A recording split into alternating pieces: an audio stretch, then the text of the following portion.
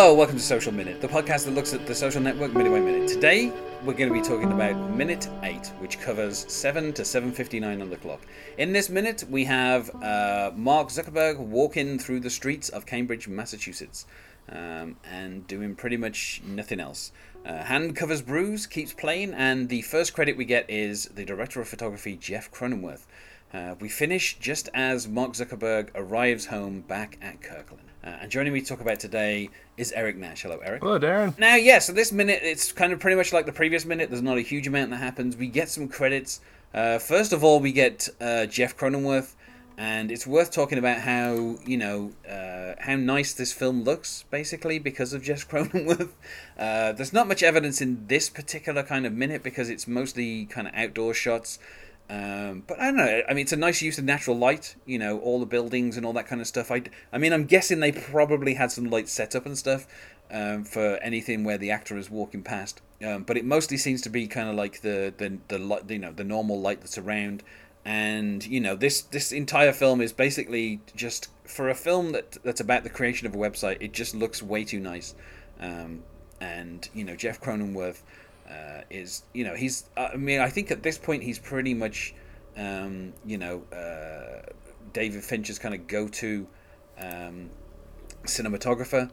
He'd worked with him on Fight Club, and then he kind of came back for Social Network, and he's done, the last two films, Girl with Dragon Tattoo and Gone Girl.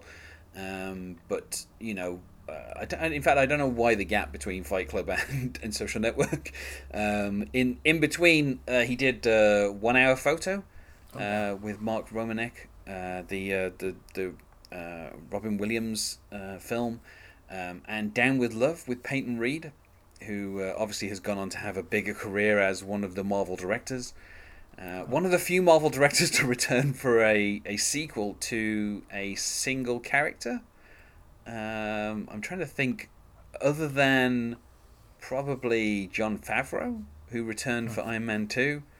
I don't think any of the other directors who've done single, like the Thor films have all been directed by different people. The Captain America films, obviously the Russo brothers returned, but that was for the second and third films. So I don't know. I guess if he manages to do Ant-Man 3, he will probably be one of the only directors to do a trilogy of Marvel films, which would be an extraordinary thing considering it's Peyton Reed. In between doing a couple of David Fincher films, he did Hitchcock, which is, I don't know, not a film that I'm a particularly huge fan of. I saw it at the cinema, but I'm still like, I don't know. It's Anthony Hopkins under a ton of makeup. It just, I don't know. It felt like failed Oscar bait to me. It's, it's like clearly he was going for an Oscar, and I don't think they got nominated for anything.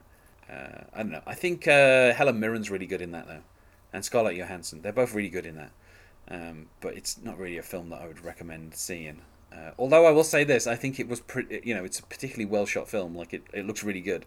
So obviously that's Jeff Cronenworth's influence there. Mm-hmm. His influence on David Fincher's work, I think, comes mostly from the kind of stuff they did in Fight Club, where they have a lot of kind of like very dimly lit kind of close up shots. And that's kind of something that has kind of influenced the work of David Fincher, even when he hasn't worked with Jeff Cronenworth. As he did on some of his other films.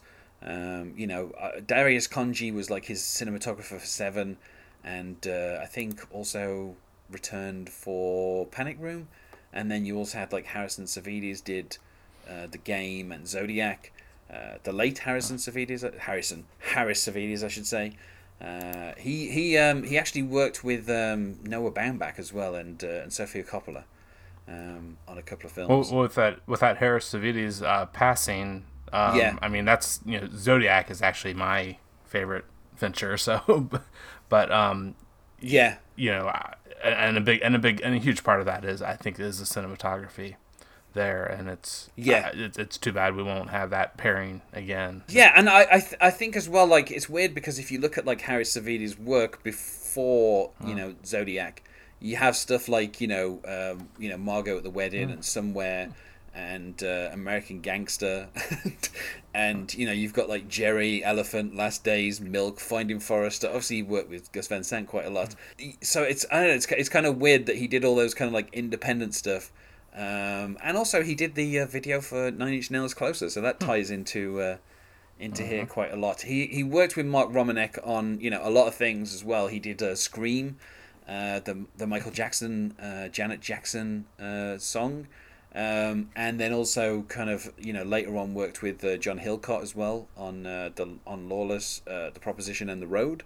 So yeah, there's some behind the scenes stuff I think on Somewhere, which I've seen where he's kind of, I don't know, he seemed like a really nice guy and kind of had this kind of playful relationship with Sofia Coppola, because obviously I think he knows her dad and various sort of, like, he's been around for quite a while in terms of like, so I don't know, I think he just kind of interesting. A bit sad that he kind of died fairly young. I mean, age 55. That's that's fairly young to be going.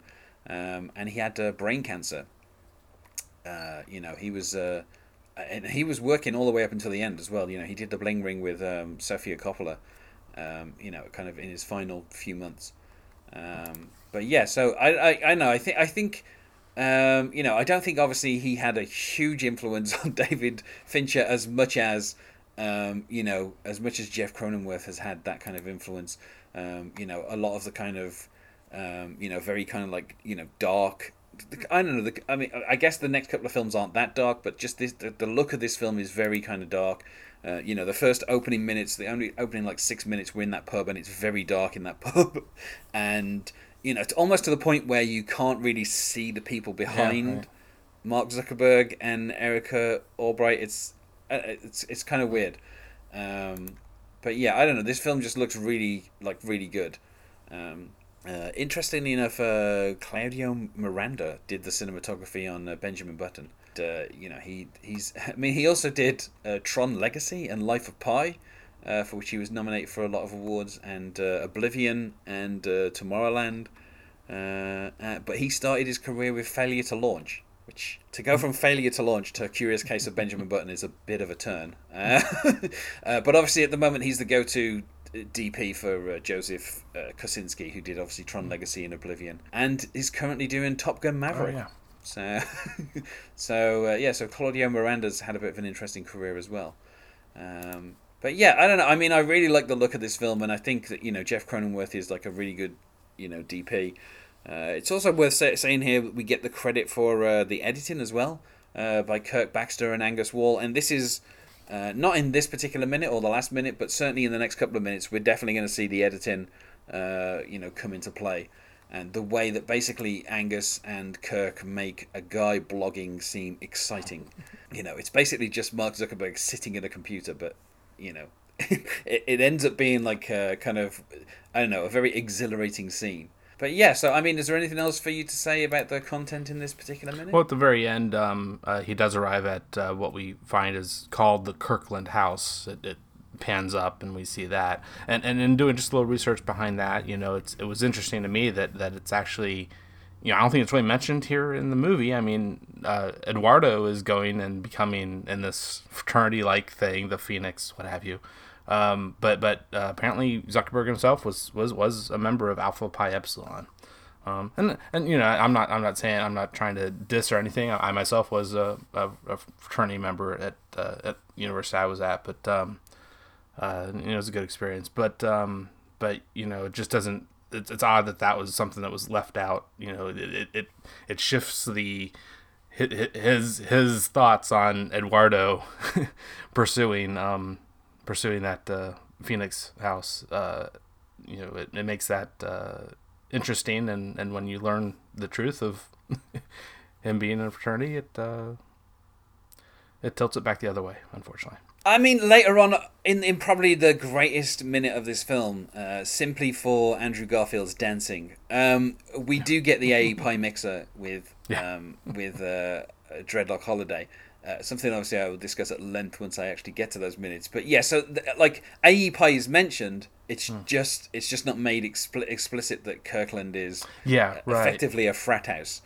Which is well, and then I found two other people that were interesting to note, to me at least. Jared Kushner. Yeah, he graduated this year. 2003 is when he graduated, and he was a member of the house. He was in the house. He was at Harvard, and he was in AE Pie. Well, and then another, and then just one actor, as far as I could tell, Wallace Shawn was in it. Oh, well, there you go. Yeah, in a film that I previously covered minute by minute in Clueless. I mean. I think it's funny because obviously, Mark Zuckerberg obviously dropped out of university. Yeah, right. So Yeah. obviously this movie isn't like isn't trying to be like a classic kind of college like slobs versus snobs thing. So I don't think they need to emphasize the whole frat thing. But yeah, it is kind of interesting that effectively they're in a frat dorm. But they never really bring it up as like a thing. But I guess I don't know. It's weird because sharing kind of living quarters with like 4 or 5 other people, 3 or 4 other people. I can never quite tell once we get to the next minute exactly how many people live in this dorm. I don't think that's something that really happens over here. But I don't know. It seems like it's maybe more common in like American universities than it is in British universities. When I was at university, I had a room that I could, that was mine, and I could lock with a door. Like I was in my own room. I wasn't in the midst of the other people. But we'll talk about that more in the next minute because that's where we finally start to meet the other people who all ended up as billionaires, basically. I think everybody in that room, apart from the one guy who is like half asleep, all ended up as billionaires. But yeah, I mean, as this is, Wednesday, the Wednesday question is about other David Fincher films. I mean, obviously, you've said that you're a fan. Yeah, and I'm just glad to say it's someone that I've seen everything by. I mean, I haven't seen every Christopher Nolan. I haven't seen that. I think I started watching his very first Following, I think it is. Yeah. But I'm glad to say I've seen everything of him, and I really enjoy pretty much essentially everything. I mean, and unfortunately for you, I think you previously mentioned to me, I think in the green room, Curious Case of Benjamin Button, that would be the last on my list, unfortunately. But I'm willing to watch it again. I just don't. I've probably watched it twice, I think. So I should give it another watch since he is such a favorite director of mine. I would put Benji Button above Panic Room. Panic Room's probably my least favorite David Fincher film, just because I don't know. I think it's an interesting idea of like here's an entire film just set within this one building. But I think the whole going through items with the camera just feels a little bit kind of over the top, and like it's something that I don't feel like he would do now. But in 2002, he was willing to kind of like have a camera go through like the electrical wiring and through a phone line, and like he was willing to kind of do that stuff with CGI that I'm going to say is just a little bit below par in terms of the overall stuff that David Fincher normally does. Whereas I feel like Benjamin Button has, I don't know, for me, I think David Fincher has kind of matured as a director, but not just like visually. Like his first few films have, they still have the same look that he has today, like of the camera following the eye lines and very kind of lockdown shots and all that kind of stuff. But the first few films he has a bit more kind of handheld stuff than he normally would have now, and it just feels like he didn't have full control over what he was allowed to do. So some of the stuff is some of the stuff in The Game and Seven, I feel like if he was directing those films today he wouldn't do. Whereas and Panic Room feels like kind of the most like over the top version of what you think of a David Fincher film. Whereas I feel like Curious Case of Benjamin Button is him. I feel like people think of David Fincher's style as being like kind of cold and clinical, right. And I don't think that's true in at least Zodiac and Benjamin Button. I think there's a certain warmth to some scenes in those films. In particular, everything with Robert Downey Jr. in Zodiac, I think like he has a sympathy for that character, and I think that kind of comes through. It's not just like coldly here's an alcoholic journalist. Like he actually gives it kind of a little bit more depth. And Benjamin Button, I think, is kind of interesting just because you have the kind of technical thing of, here is a person who is growing old in the wrong direction. But then he manages to kind of, invest a little bit of emotion in the relationship that takes place between Daisy and Benjamin. In particular, kind of like the middle quarter of the film, just after Daisy's had her accident, and she's kind of setting up home with Benjamin, and they're kind of like just about the same age. She's getting older just at the point where he's getting younger, and they're both. And I think that part of the film really works for me as kind of like showing that David Fincher can do, a certain amount of emotional growth. Also, it's got a great performance by Jared Harris in there, who just kind of plays this. And Tilda Swinton's only in like 2 scenes, but she's like really great in it. And I think even some of like the younger actors that play like the younger Daisy, I think they're really good as well. I don't know. It's just one of those films where over the last few years, as I've rewatched David Fincher films, I kind of dread getting to Panic Room because I find it to be a little bit kind of boring. And as fun as it is to see Jared Leto get shot, I feel like the rest of it, like particularly the fact that at the end, what's his face, Forrest Whitaker kind of runs out with the money and then gets caught by the police instantly, and that feels a bit deflating. Not that I wanted to kind of him to get away with the crime or whatever, but I don't know. It's got way too much Dwight Yoakam for my liking as well. Like I feel like with a few different with a few cast adjustments, I think Panic Room could have been a really great film. But as it is, it's just kind of, I don't know, like a 7 out of 10 for me. Whereas I think Benjamin Button, the more I see it, the more I kind of enjoy. I don't know, maybe it's just because I'm getting old. Maybe it's just because I'm 10 years older than I was when I first saw it. But I just I like the kind of sense. I mean, it's not. I mean, any film that finishes with a senile baby dying in the arms of an elderly Cate Blanchett can't be that sentimental. But I think people seem to think of it as being like a sentimental film, whereas I think there's a kind of it's got some very kind of brutal things in it where people just die, and I don't know. It's mostly about mortality and stuff like that, and I think that's kind of why I really like it. Also, Brad Pitt's really I think Brad Pitt, whenever he works with David Fincher, he kind of takes it to a different level in terms of his performance. Like Seven, Fight Club. I'd say even Benjamin Button, probably at least in the top 10 of like Brad Pitt performances. Yeah, along with maybe right. Yeah, that's the only other thing I'm all that crazy about. Well, except for his Tarantino. His one Tarantino bit. Yeah, Inglourious Bastards as well. Yeah, So those are. But I would say Benjamin Button probably one of the better Brad Pitt performances. I feel like many people have rewatched Fight Club or The Game or Seven many times, but I think people are maybe reluctant to revisit a 3-hour film from the writer of Forrest Gump. I mean, I think as well, like his last couple of films as well. I really enjoy Girl with Dragon Tattoo and Gone Girl as well. I think like Gone Girl is kind of amazing because it feels like it's like this genre film, but because David Fincher's involved, like everything just gets elevated a little bit. Okay. Like he managed, and also I'm trying to remember who actually plays the title character, Rosamund Pike. Rosamund Pike, yeah. Rosamund Pike gives like an amazing performance in that film. As does Carrie Coon. They both kind of elevate the whole thing and make Ben Affleck look like a good actor. That's how good Matt they Damon are. effect.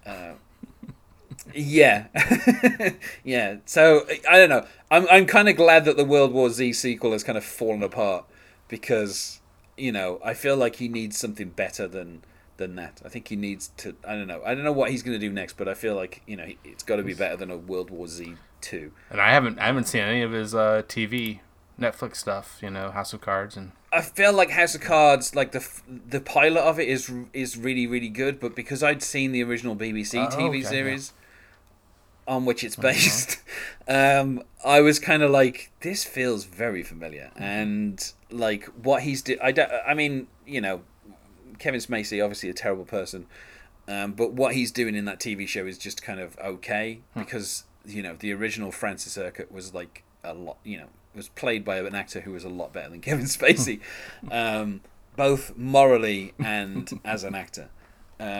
But yeah, I don't know. I think the direction on it's still really good, and I think the recent TV series that he did as well. That's again. It's just David Fincher has a certain style, and there's a couple of essays on YouTube if you kind of Google them, and you can find, and it's so kind of specific that it really kind of elevates Netflix material basically. So, but yeah, so I feel like we said about as much as we can about This Minute and David Fincher for the moment. So let's go to plugs. Is there anything you wish to plug, Eric? I'll just point out there again. Watchmen Minute, the big thing. It should be ending around now. And you can find us on MySpace at myspace.com/thesocialminute and on Twitter at social_minute or on Facebook at The Social Minute Podcast. Thanks once more for being my guest here today, Eric. All right, thank you. And we will see you tomorrow.